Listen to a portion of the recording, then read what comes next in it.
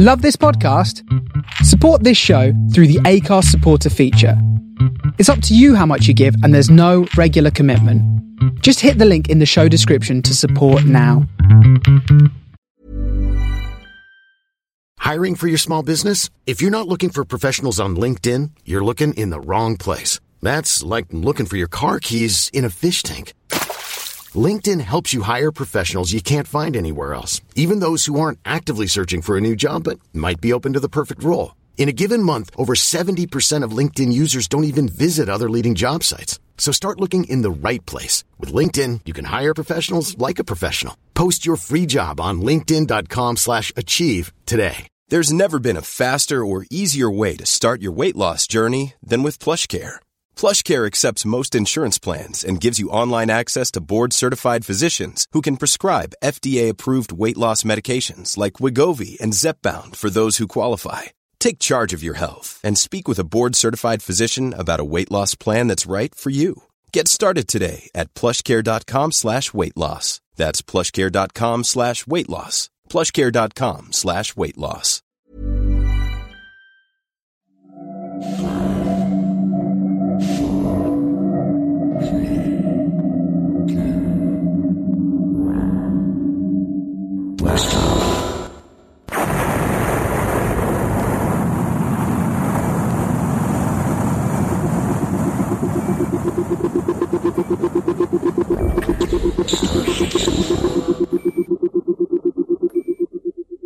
This is the Starship Sofa. Everybody, welcome.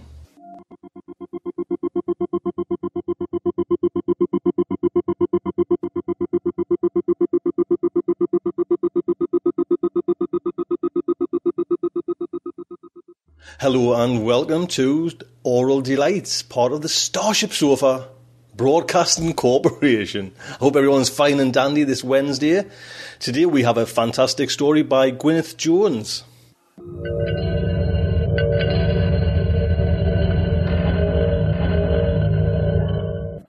Well, judging by last week's comments on the forums and a couple of emails I got regarding the Joe Haldeman story, I'm going to read a couple of them emails out and a couple of mentions on the forums as well. It's because basically quite a few people I've gotten emails from say, that wasn't really strictly science fiction. So where does the Starship Sofa, this is what I kind of want to address now, where does the Starship Sofa lie with stories? Do you know what I mean? Because I suppose you could go down what Steve Ely's doing with Skatepod and have all different sections, you know, or different podcasts for different ones. Does Starship Sofa just stick to like one tiny little niche of science fiction, or does it sometimes fade the edges and take in other things? And I think that's where I would like to go. Do you know what I mean? If it was just science fiction for the stories, then, you know, you would probably get the chance to miss the likes of Joe Haldeman's story. Do you know what I mean? So, and if it's, I mean, basically I'm going to be picking science fiction writers, and it's only, you know, what they kind of do on the outside, you know, like they kind of dabble in other genres as well. But I think best if, well, this is me personally, do you know what I mean? If everyone writes in and says, God, stick to science fiction for God's sake, I'll do that. But I think with regards to stories, it'd be nicer if just like the edges were blurred and sometimes we take in a little bit of, you know, kind of fantasy and kind of horror. Just see how that goes. I mean, the Joe Haldeman was, you know, a bit of a blunt knife there. Do you know what I mean? It had some kind of moments in there that were a little bit disturbing, should we say. And I got a lovely email as well from Dave Cooper. And I don't want to go into all the kind of Dave Cooper's email, but just what he did say was, and I kind of hold my hands up high here and admit that, there was the odd swear word in there and there was some graphic descriptions in there. And, you know, really, I guess I should have put a warning out. Now, I don't know. See, I'm not really that. I'm clever enough to know which words are swear words and that, but, you know, like the rating system. So what I think is, because I think it needs to be addressed just in case there is young'uns, pups, listening to these audio stories, you know, and some of them kind of get, especially I've got some, for Halloween, I've got some stories of Paul F. Wilson, and I give this one of the stories to Julie Davis, who's going to narrate this one. And Julie just said, I can't read it. Slitting eyelids off and all sorts. She says, Tony, what the hell are you doing there?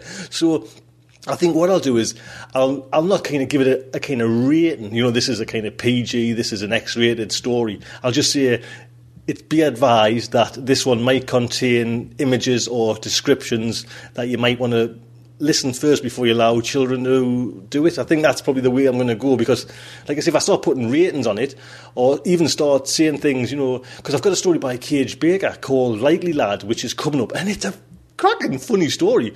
But there's images in there, that I just kind of mentioned a little bit of a theme. You think, not even going to listen to that one. So there you go. Now you'll all be waiting to hear this Cage Baker story come out. So that's what I think I'm going to do with that story. And with stories, I'm going to just really say, this one, just make sure you listen to it first before you allow your children to listen to it. I mean, I don't even know if children do listen to the show, do you know what I mean? And grumpy old fart like me, bloody whittling on. And with regards to just sticking to science fiction stories, I think I'm just going to kind of do my own thing and just kind of fade the edges. And sometimes, like I say, if I get a nice story, it's all about the author. Do you know what I mean? And it's all about kind of the authors I grew up with and new authors that are coming, that are people are recommending. You know what I mean? If I can get a story by them, this is what I want to do. I just want to just let everyone listen to it, So let us know what you think on that. And I think I'm waffling away far too long here. I will get into the Gwyneth Jones story. Now, for you that don't know Gwyneth Jones, she writes mostly science fiction and near future high fantasy with kind of strong themes basically on gender and feminism. She's the winner of 2 World Fantasy Awards, a British Science Fiction Award for a short story, Children of the Night Award as well, from the Dracula Society, and she's got an Arthur C. Clarke Award, the Philip K. Dick Award as well, and she was co-winner with the James Triptree Jr. Award. They say she's often compared with Ursula K. Le Guin, but it's up to you to kind of make that decision. Not, I mean, when you hear this story is a really, a nice, good story. I was quite taken by it, and especially with the narration as well. It kind of, you're just lost in this kind of world Gwyneth Jones has got. She lives in Brighton, England, with her husband and son. And I dropped Gwyneth Jones an email, and I asked her, I says, what is this story all about, La Cenerentola? She says the name's taken from the Rossini opera. She says it's about fairy tales like C21 magical technology, but deep down she says it's secretly a kind of a travelogue and nostalgic for campsite, beach and culture summers on the Mediterranean. And Gwyneth Jones, look out for, she's got a collection coming out from PS Publishing at the end of the year, so links to Gwyneth Jones' site. Narration today is from Julie Davis. You can listen to Julie Davis at her podcast, Forgotten Classics. There will be a link there to Julie's podcast. And if you go onto her website, you can hear excerpts from... She covers really all sorts. Shirley Jackson, she's got horror, she's got humour, she does, the detective story. And she's actually narrating from her great-grandfather wrote this book about South American folk tales. She's actually narrating that. That's a great idea, that. You know what I mean? To have someone in your family or your past family, great-grandfather, get them stories narrated. Wow.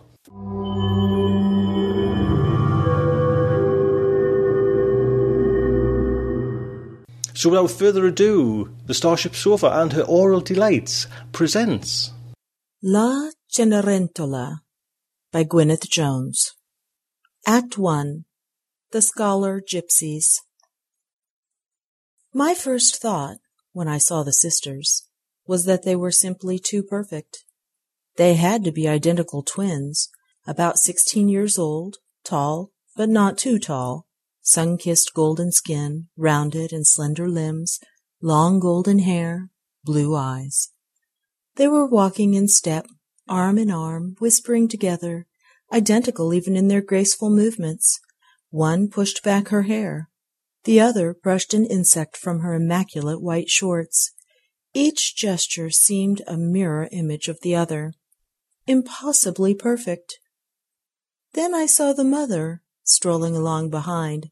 She had to be their mother. The likeness was too close for any other relationship. And I thought perhaps I understood. The older model, or should one say the original, was a very good-looking woman, a blonde with long legs, regular features, and lightly tanned skin. Her eyes behind her sunglasses were no doubt just as blue, but there were details, lips that were a little narrow, a square jaw, a figure not so exactly proportioned, that added up to something less than flawless beauty. I tried not to stare, though of course those girls must be used to open-mouth admiration. Then I realized with pleasure that this amazing trio was actually approaching us. The older woman was about to speak. I sat up with a welcoming smile. Suze and Bobby and I were in Europe for the summer. This had become the pattern of our lives in the last few years. We spent our winters in New Mexico, where I taught philosophy and Suze worked as a software engineer. Every summer we crossed the Atlantic. As yet we had no fixed abode over here, but we were looking. We saw our travels as a series of auditions. This summer we were considering the Mediterranean for the role of our summer home. But we had fled from an overcrowded villa party on the Côte d'Azur, trop du monde on the French Riviera. So here we were in mid-August, our comfortable trailer planted on a sun-punished hillside under the brilliant, mythic sky of Haute-Provence, at the simple but very spruce and attractive Camping International St. Mauro. "Wow," murmured my wife, Suze. She was lying beside my lounger on a blanket, there under the cork oaks. She propped herself on one elbow to gaze at this glorious vision. Our daughter Bobby continued to pursue her new hobby of plaguing little red ants that infested our terrace. She had scattered a handful of crumbs for them, and as they staggered home with the goods, she was blocking their trail with impossible obstacles and pitfalls. "Hello," said the woman, at once announcing herself as English and probably upper class. But many English accents, I admit, sound absurdly aristocratic to American speakers. "I couldn't help noticing I saw you in St. Mauro earlier. You are Americans, aren't you?" "We're from New Mexico," agreed Suze, grinning. "I'm Suze Bonner. This is my wife, Thea Lalande. That's Bobby, but she won't talk to you. She's an uncouth little kid. Isn't this place great? We just picked it off the road map." Suze thought any place where there was heat and a minimum of human activity great. The fact that St. Mauro possessed no culture I could drag her around was a further advantage. I sometimes wondered why she allowed me to uproot her from her native desert at all. "Absolutely ravishing," said our new acquaintance, "and so peaceful. I'm Laura Brown. This is Celine, and this is Carmen. We're staying outside the village." The twins smiled. Perfectly. Laura Brown took off her sunglasses and gazed at Bobby. "Actually, I was wondering if we would see you at the fête tonight." "Fête?" Bobby's head came up as if bouncing on a spring. "Will there be fireworks?" Laura Brown laughed. "I'm afraid not." "Huh." With a shrug, my charming little daughter returned to her evil deeds. Our new friend, still watching Bobby with curious attention, went on. "It's a small affair. Flamenco guitar and—" She consulted a piece of paper taken from her shoulder bag. "A couscous at the bar called the Squirrel, Le Curel. But there's only one bar. You can't miss it. Well, I hope you three will be there. It could be fun. À bientôt, enfin." "Au revoir," chimed Celine and Carmen. The heavenly twins passed on by. Trailing behind them came a skinny girl of about Bobby's age, or maybe a little older, 10 or 12. She was wearing grubby blue shorts and a candy-striped T-shirt that had seen better days. Her rough brown head was hanging sulkily. Her eyes fixed on the dust she kicked up with her dirty espadrilles.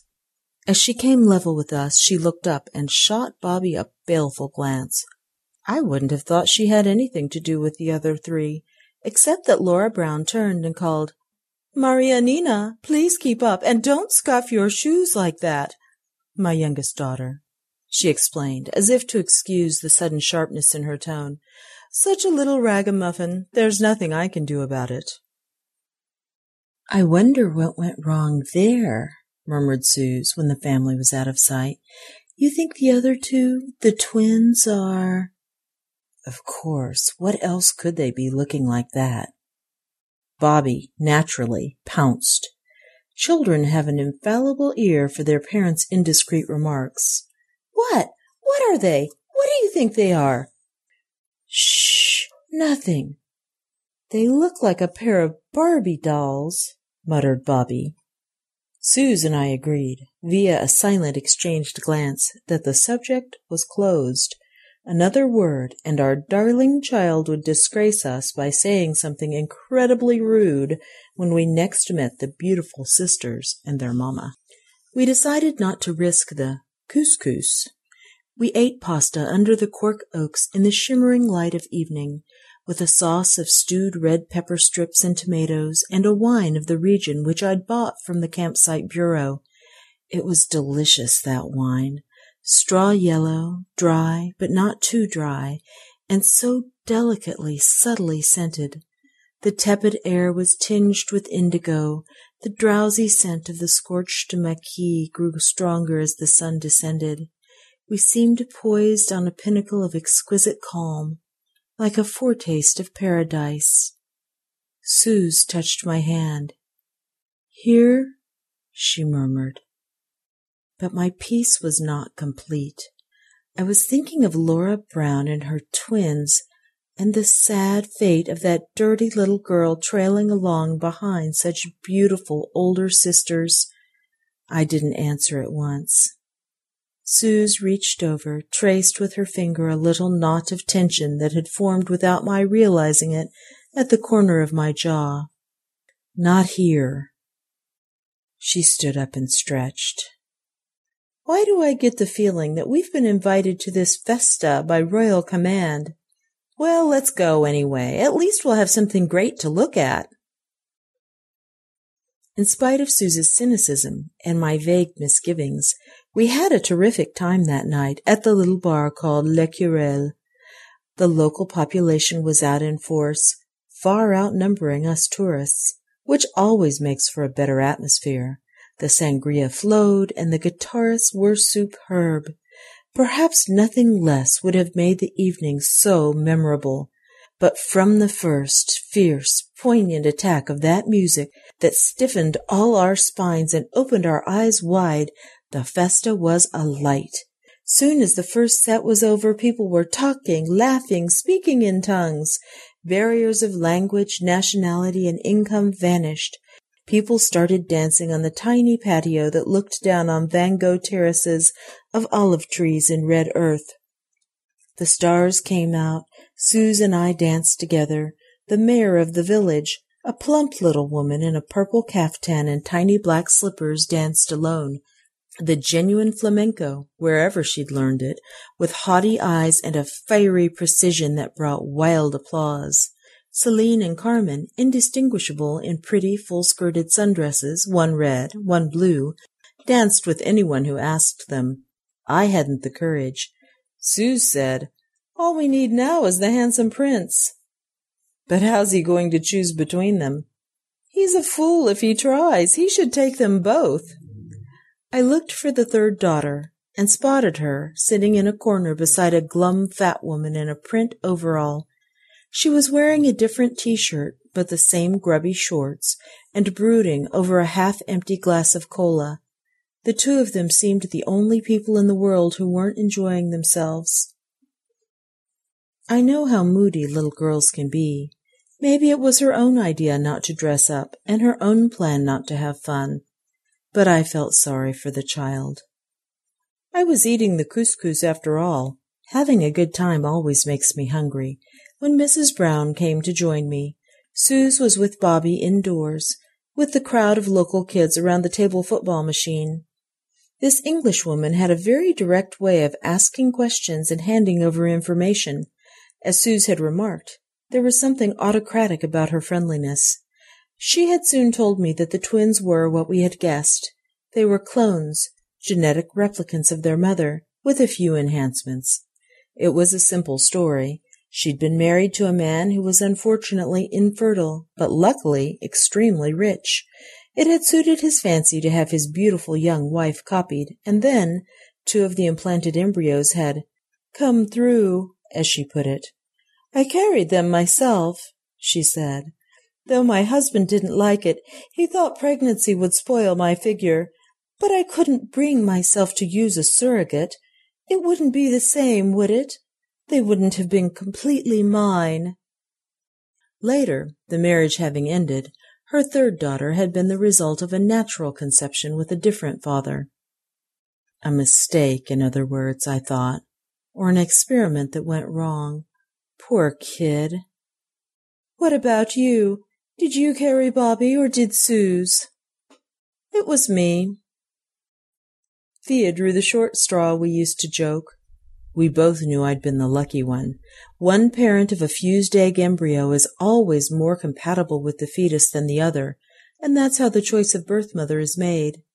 "And, excuse me for asking, did Bobby have a father?" I explained with modest pride that she was all our own work. The fused egg embryo treatment, imprinting decided by synthetic methylation, a true recombination of the genetic traits from each female partner. So we confided, quickly becoming intimate, like people who first suspect and then confirm that they are both members of the same secret society. And indeed we were. Though there's nothing really secret about modern reproduction technology, Bobby has never met any prejudice.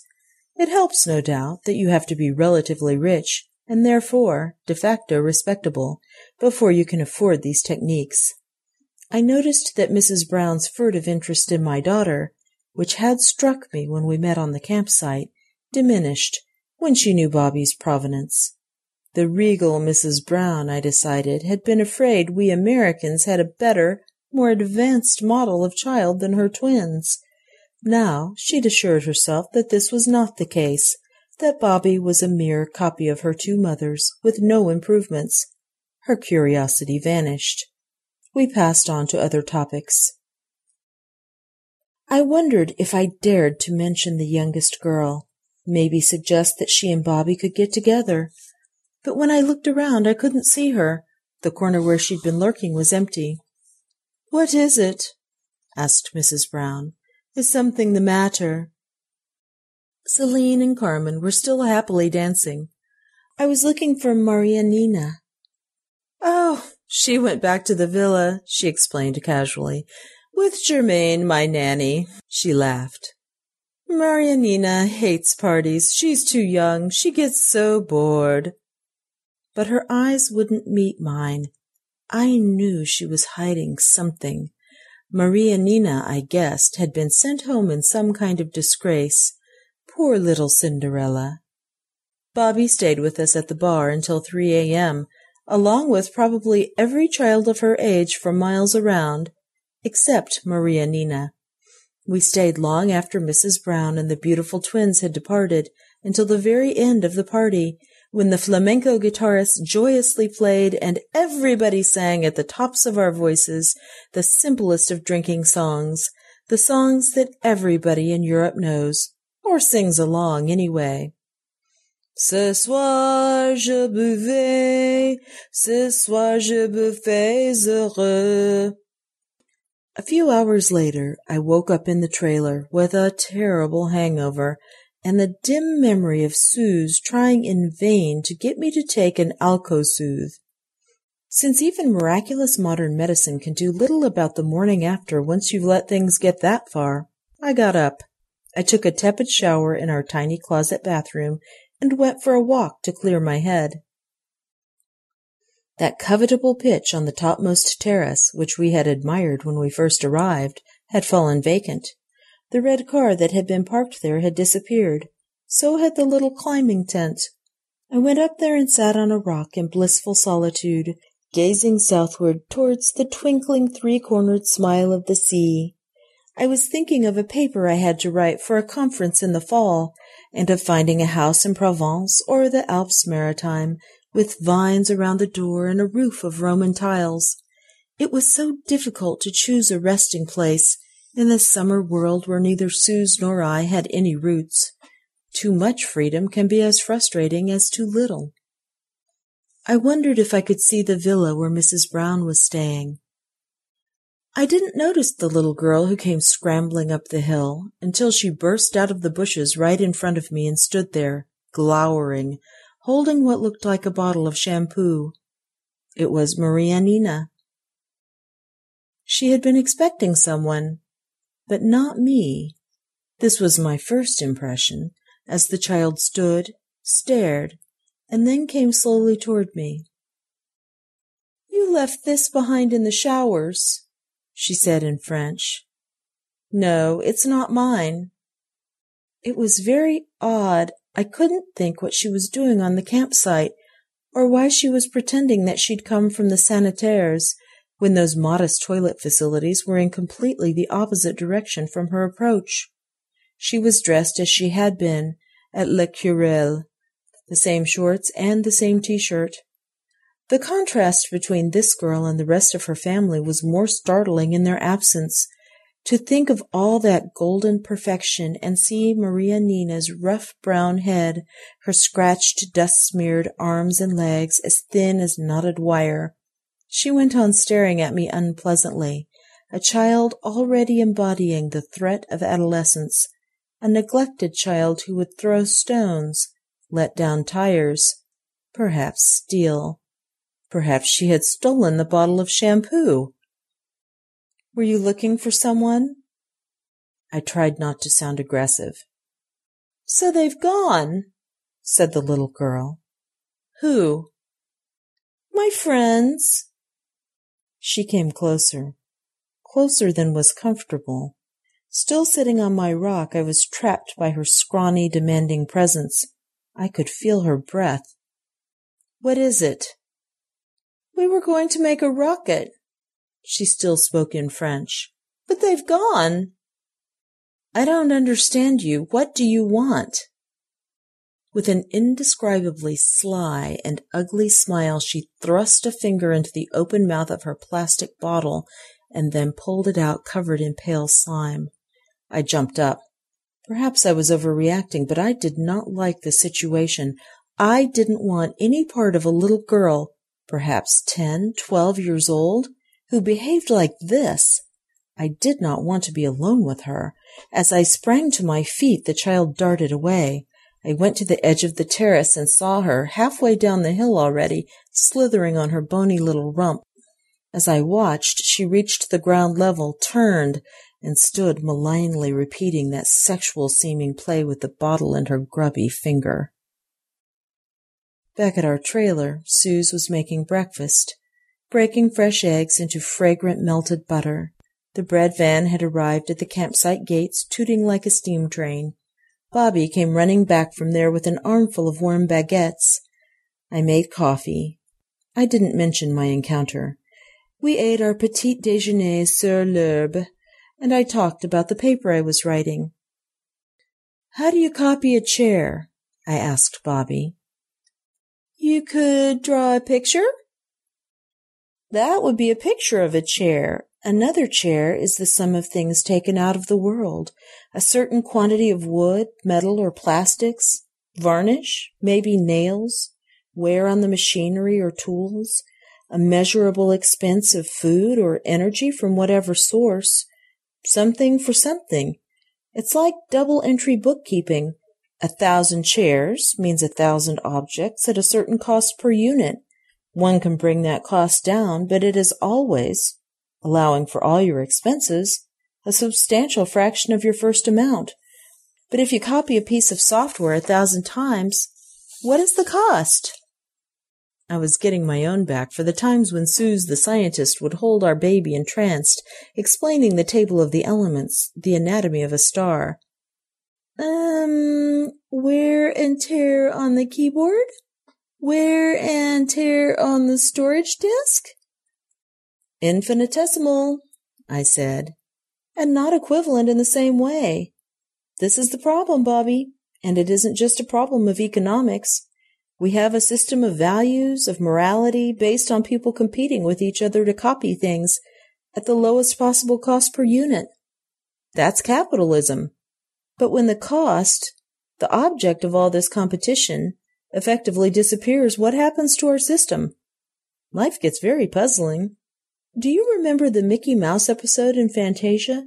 When Mickey uses the magician spell and the magic broomsticks just keep on coming, appearing out of nothing, more and more of them, and they won't stop? I'd decided to call my paper The Sorcerer's Apprentice. "Leave the kid alone, Thea," said my wife, passing me a plate of eggs and dropping a kiss on the tip of Bobby's freckled nose.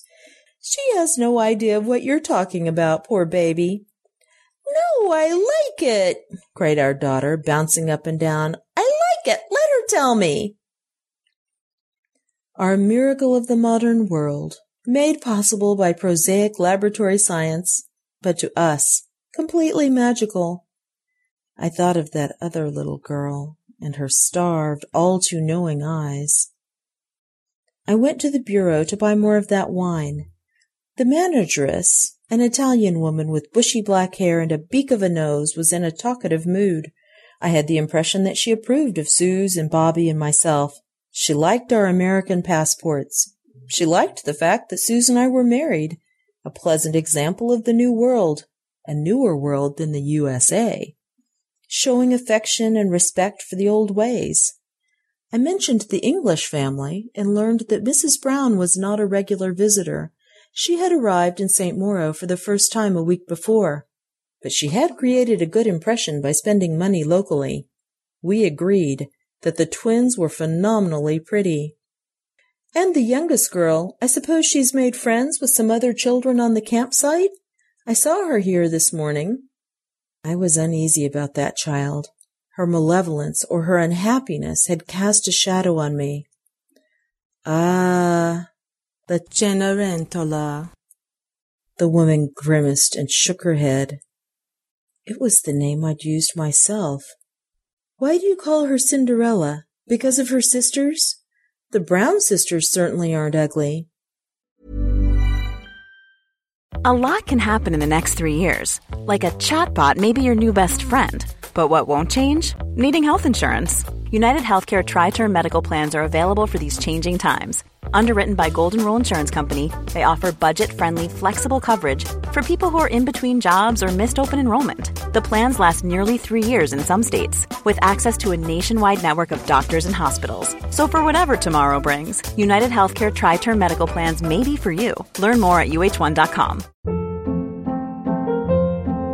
Hold up. What was that? Boring. No flavor. That was as bad as those leftovers you ate all week. Keke Palmer here, and it's time to say hello to something fresh and guilt-free. Hello Fresh. Jazz up dinner with pecan-crusted chicken or garlic butter shrimp scampi. Now that's music to my mouth. Hello Fresh. Let's get this dinner party started. Discover all the delicious possibilities at HelloFresh.com. Hiring for your small business? If you're not looking for professionals on LinkedIn, you're looking in the wrong place. That's like looking for your car keys in a fish tank. LinkedIn helps you hire professionals you can't find anywhere else, even those who aren't actively searching for a new job but might be open to the perfect role. In a given month, over 70% of LinkedIn users don't even visit other leading job sites. So start looking in the right place. With LinkedIn, you can hire professionals like a professional. Post your free job on linkedin.com/achieve today. I call her that because she's a sad case. Something went wrong, eh? One only has to look at the older girls to see what they are to the mother. She shrugged. Vanity parenting. I've heard of it. But it looks as if, the third time, Madame wasted her money. I suppose one has to meet prejudice sometime.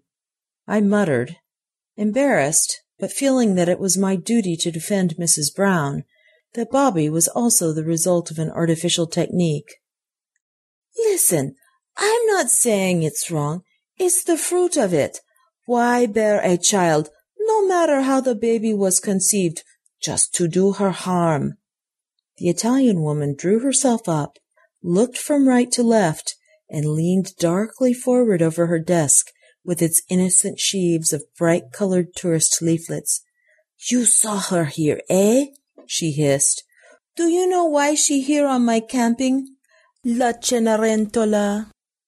She was looking for the couple who have left, those climbers.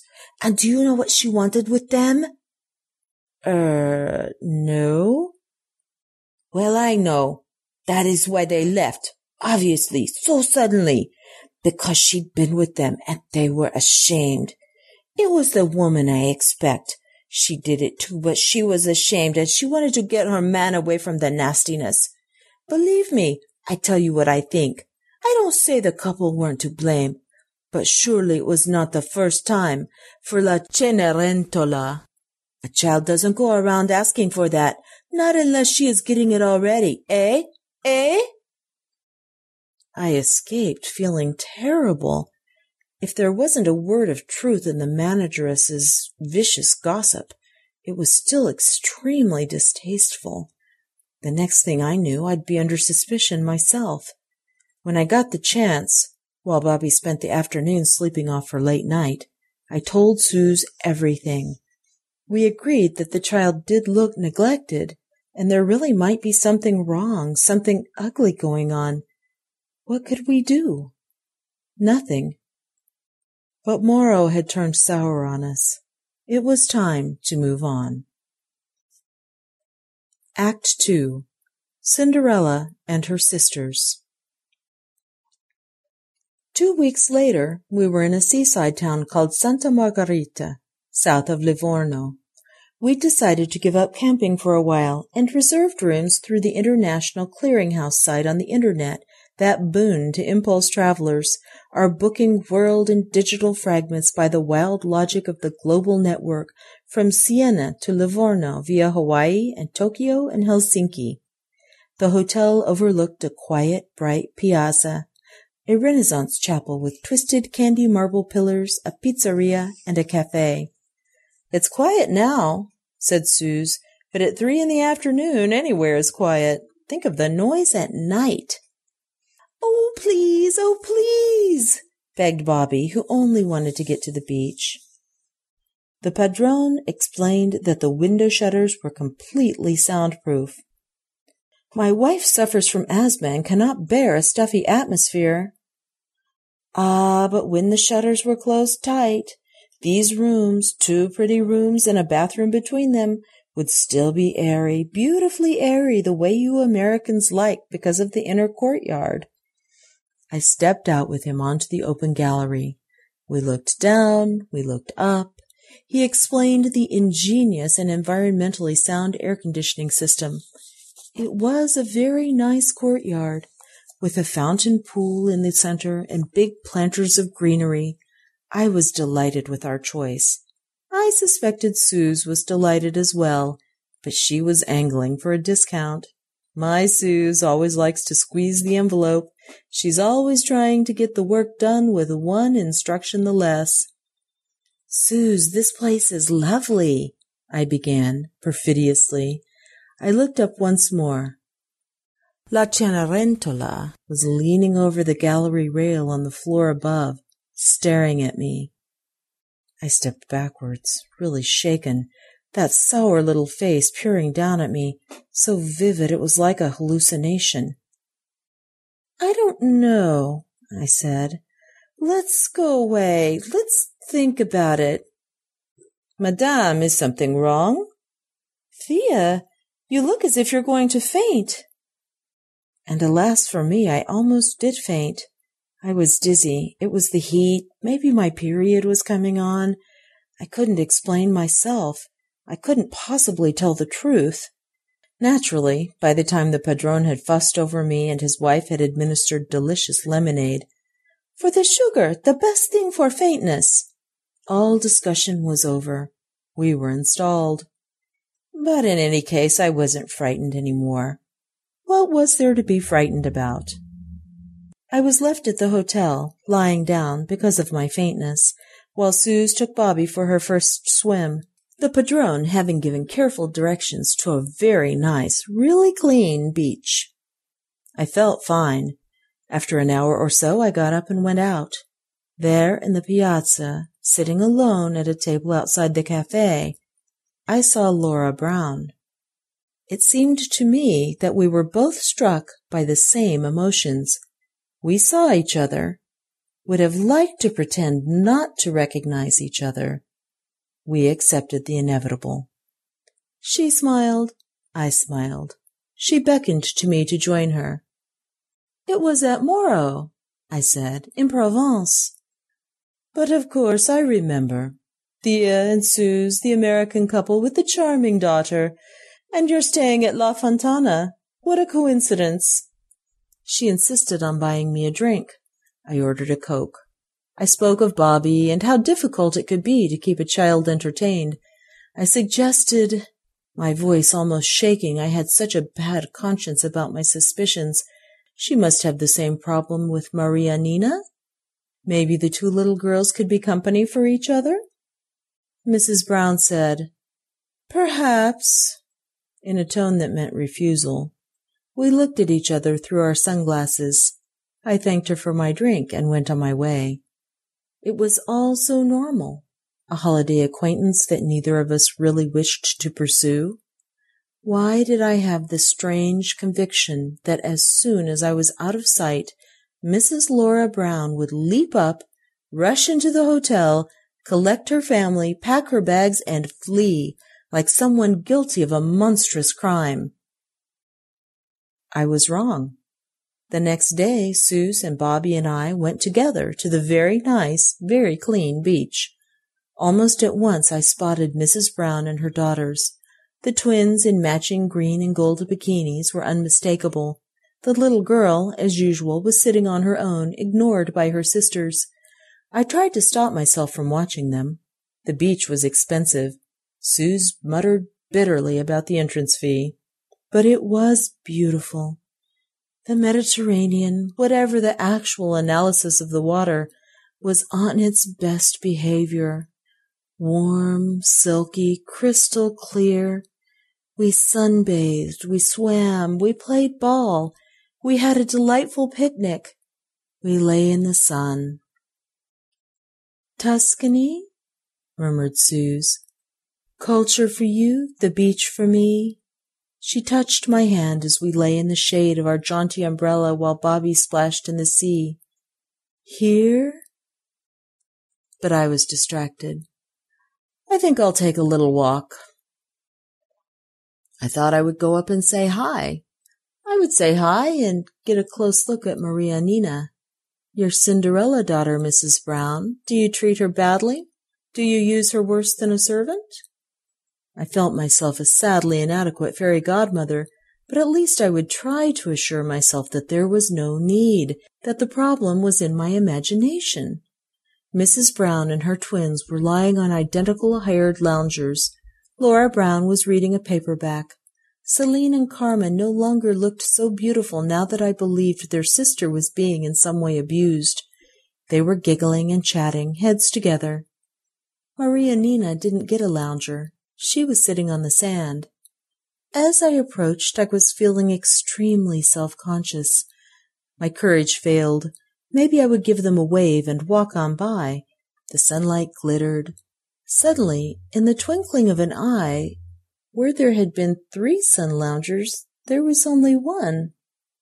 Mrs. Brown and La Cenerentola were alone. So then I did go up to them, propelled by sheer amazement. "Hello," I said, and stood there dumbstruck. "Hello," said the lady, putting aside her book. I noticed that her bikini was also green and gold. Her eyes were hidden. Her smile was frost in the sun. "There were 3 of you here just a moment ago," I blurted, and corrected myself in confusion. "I mean 4, you and the twins and the little girl." The cold smile faded. "It's Thea, isn't it? How nice to see you again. Good day." Mrs. Brown returned to her book. The Cenerentola was sitting at her mother's feet, wearing only a pair of dark blue bikini pants. Her nipples were crusted with sand. She stared at me without speaking. I went back to Suze, extremely confused. "Suze, you'll never believe this. The clones, Mrs. Brown's beautiful twins, I just saw them disappear. They vanished right in front of my eyes. Do you think I'm going crazy?" Suze rolled over and glared at me. "Save it for your paper, Thea." "What do you mean?" "I mean I'm tired of this. What is your problem with that family? What is so fascinating about them? You've talked about nothing else for days." She jumped up and stalked off to join Bobby. Suze didn't say another word about the Browns, but she must have been looking out for them. When we were leaving at sunset, along with everyone else, she marched us across the car park to a big white Mercedes Solar that I remembered having seen in Morro. Maria Nina was in the car. The twins were helping their mother to pack the beach stuff into the trunk. "Hi, Laura," said Suze. "Hi, Carmen. Hi, Celine." "Hi, Mrs. Bonner," chorused the twins sweetly with their identical smile. We walked away, Suze glowering triumphantly. I thought I'd better not mention that to me the beautiful twins had looked somehow diminished, like two colored shadows of their former selves. The next morning I saw Mrs. Brown again, for the last time. I was up early, Suze was in the shower. Mrs. Brown and her family were checking out. Germaine, the nanny, was directing the porter, who was carrying their bags out to the car. Maria Nina was with her. Celine and Carmen stood looking a little lost while their mother validated her credit by passing an imperious hand across the ID screen. Mrs. Brown gave a sharp glance up at the stairs where I was standing. She moved toward the door. Then Celine and Carmen, they melted. They flowed.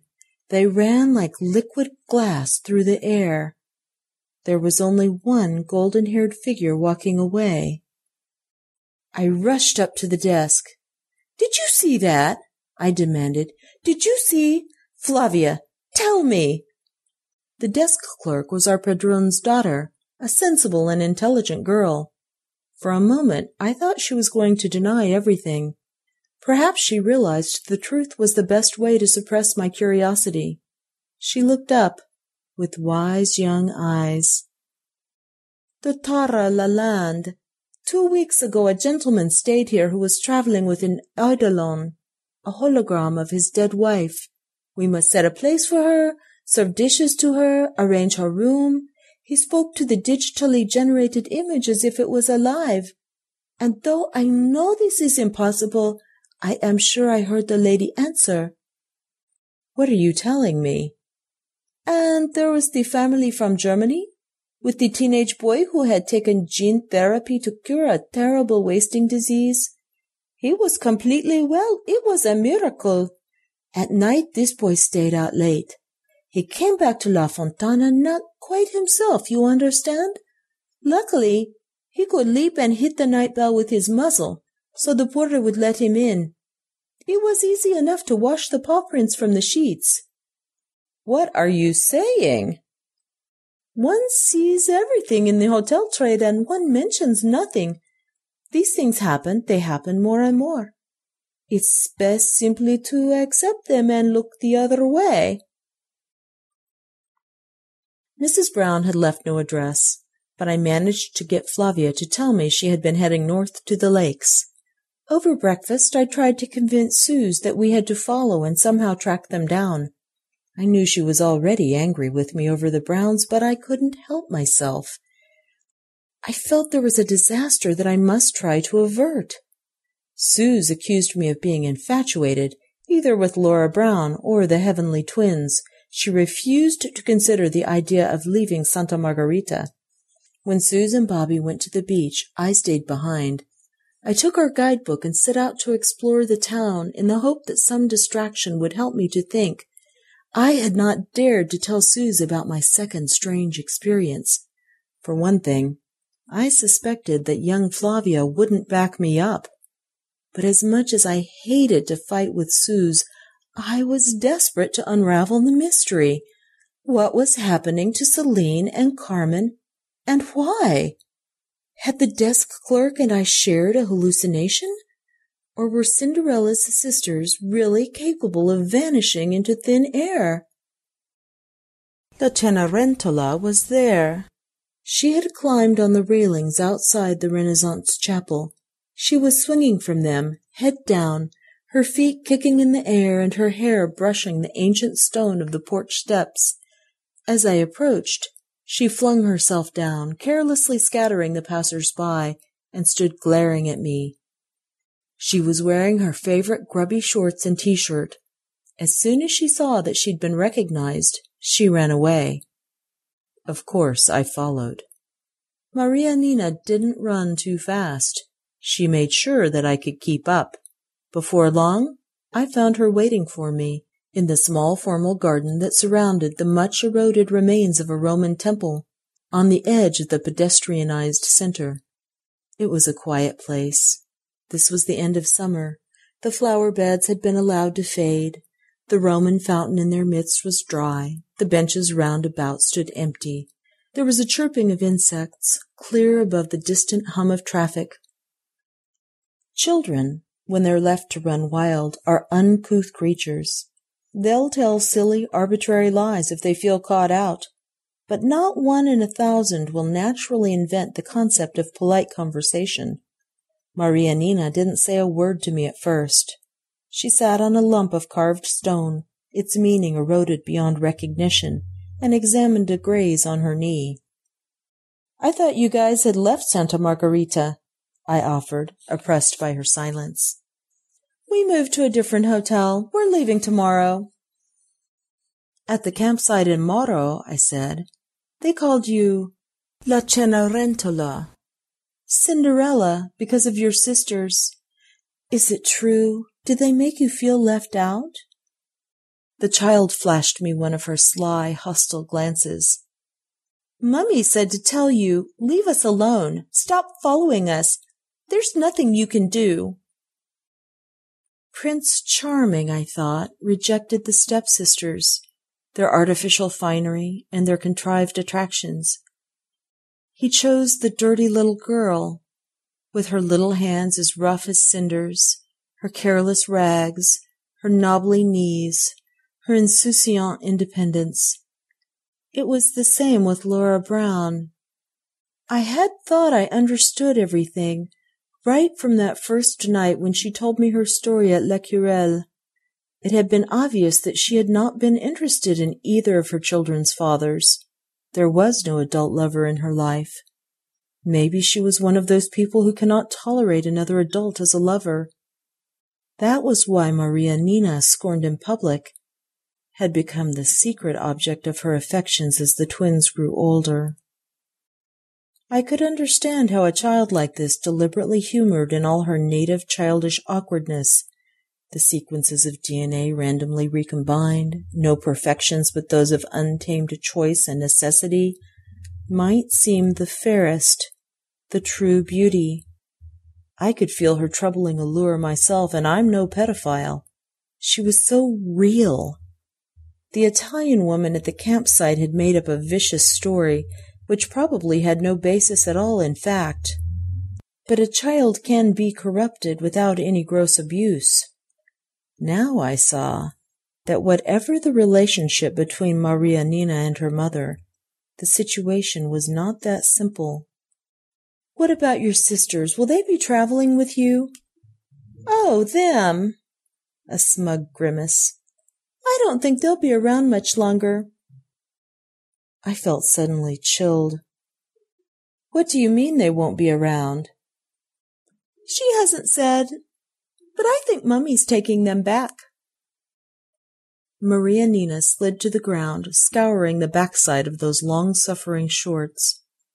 "Taking them back? Back where?" "Back to where they came from, of course." La Cenerentola had performed her errand. She'd had enough of my solemn eyes and stupid questions. She left, jumping over the stones and skipping away without another word. Interlude. The Philosopher's Dream. I see a room in an appealing little hotel somewhere in the north of Italy. It's a room that Suze and Thea could have chosen, deceptively simple, with every modern comfort hidden in a tasteful traditional disguise. Through the window I see, but this is pure invention, a view of forests and mountains, a long blue lake under a cloudless fairy-tale sky. There's no getting away from it. We are in a fairy tale. Mrs. Brown and her daughters, Thea and Suze, everyone else who shares our affluence. Our lives have become magical by any sensible standards. Nothing is impossible. The strangest things can happen. I see a beautiful woman and the twin daughters who might be her sisters. Daughters with that uncanny replicant perfection of the optimized clone. She told me that their creation was her husband's idea. I don't know if I believe that, but in any case, she has become tired of those flawless, sweet-natured dolls. The double mirror irritates her. The twins are sitting in a window embrasure talking softly with each other. Perhaps they are deciding what they will wear tomorrow. They take comfort in clothes and makeup because they know they have been superseded. I witness the transformation scene. I see how the two bodies are magically drawn across the room and melt, at first resisting desperately, but finally calm, into the original of their flesh.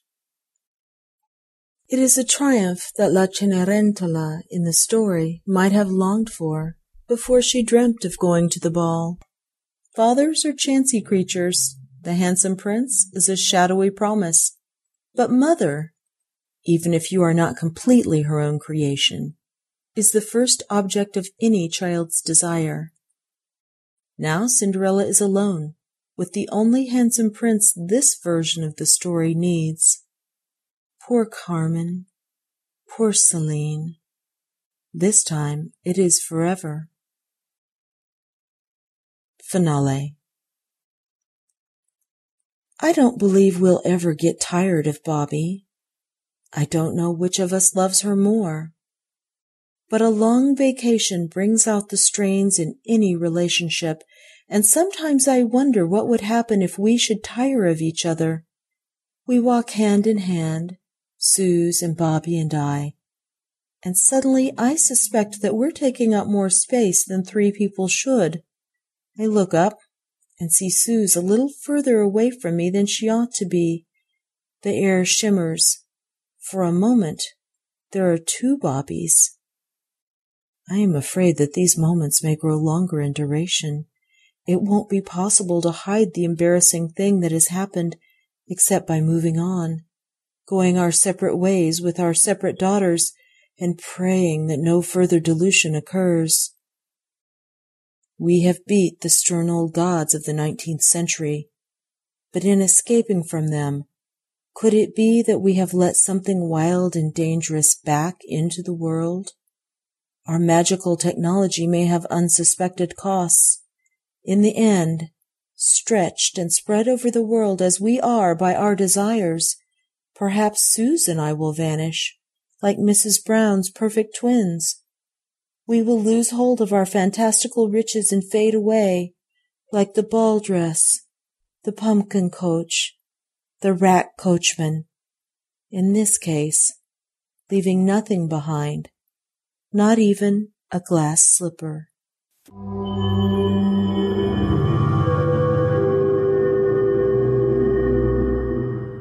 There you go. Thank you very much, Gwyneth Jones and Julie Davis, for narration. Don't forget, as ever, copyright belongs to Gwyneth Jones.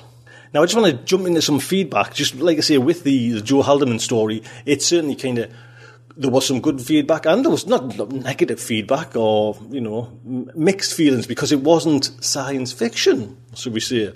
First one was from Matthew Sanborn-Smith. Matt, hello, sir. How are you doing?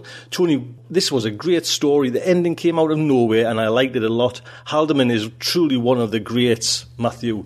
Matt, I'm up there with you with Haldeman. You know what I mean? If you haven't read Forever War, that story is just brilliant. Do you know what I mean? So that's why, I was just so happy to get that story. Our good friend Fred, everyone's heard Fred on the forums, he's actually well on the forums there, but did the British Science Fiction Association stories and that.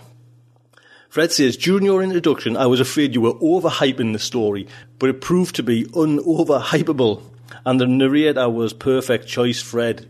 Thank you, Fred, for that. Now, I've got one on the forums by a new forum member, Judy. 1993 must have been a very sparse year for sci-fi for this to have won any awards is all I can say about this poor excuse for a story.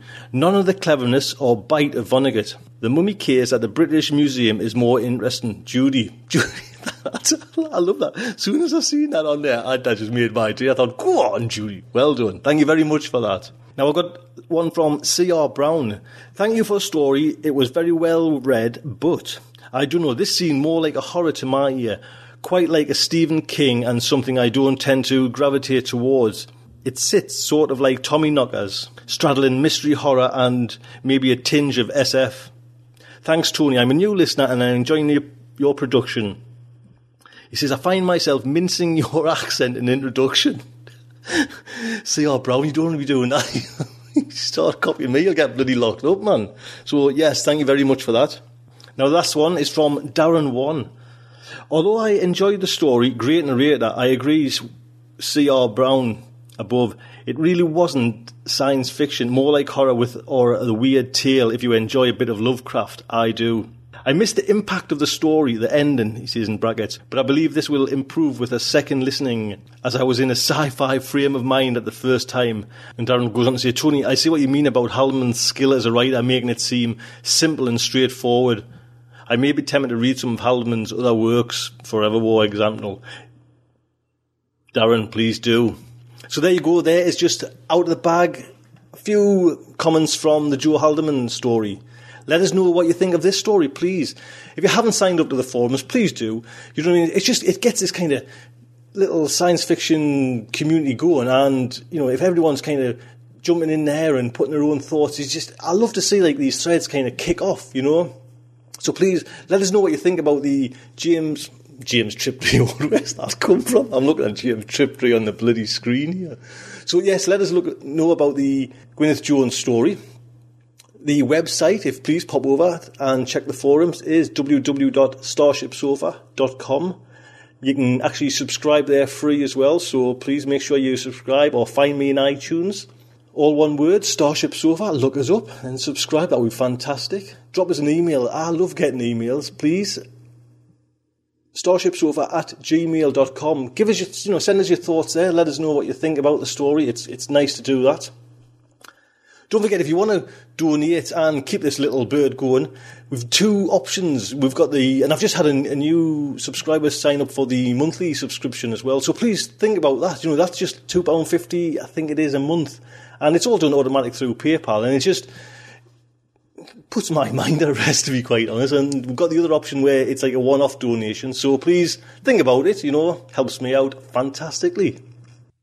With that, I will see you the weekend with the great show, Alan Moore, all about Watchmen comics. And I've had some nice comments about that, who's, doing comics and they can't even read the flipping comics. But, I mean, I remember reading Watchmen when that came out. But I was telling Kieran, I think I mentioned this on the show, he gave us some comic books, and I was just getting all lost to hell with that. So this is one of the shows, this Alan Moore show, where I'm learning myself as I'm going on and finding out all the information, you know what I mean? And he is a bit of a kind of anarchist, this Alan Moore, so please pop over on the weekend and listen to that, where I delve deep to everything Alan Moore and Watchmen. For now, I would just like to say good night from me.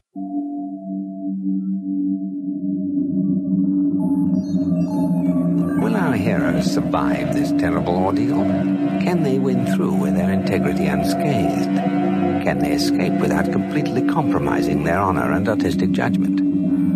Tune in next week for the next exciting installment of Starship Sofa. Evacuation procedure initiated. Shuttle set for launch. Airlock will be opened in 3, 2, 1.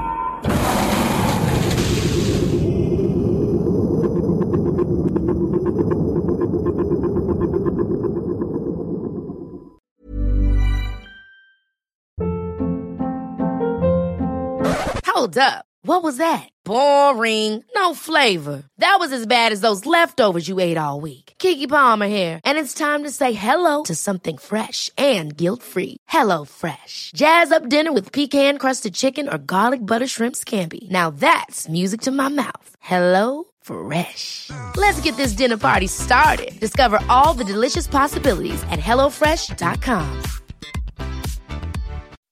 When you make decisions for your company, you look for the no-brainers. If you have a lot of mailing to do, Stamps.com is the ultimate no-brainer. Use the Stamps.com mobile app to mail everything you need to keep your business running with up to 89% off USPS and UPS. Make the same no-brainer decision as over 1 million other businesses with Stamps.com. Use code PROGRAM for a special offer. That's Stamps.com, code PROGRAM.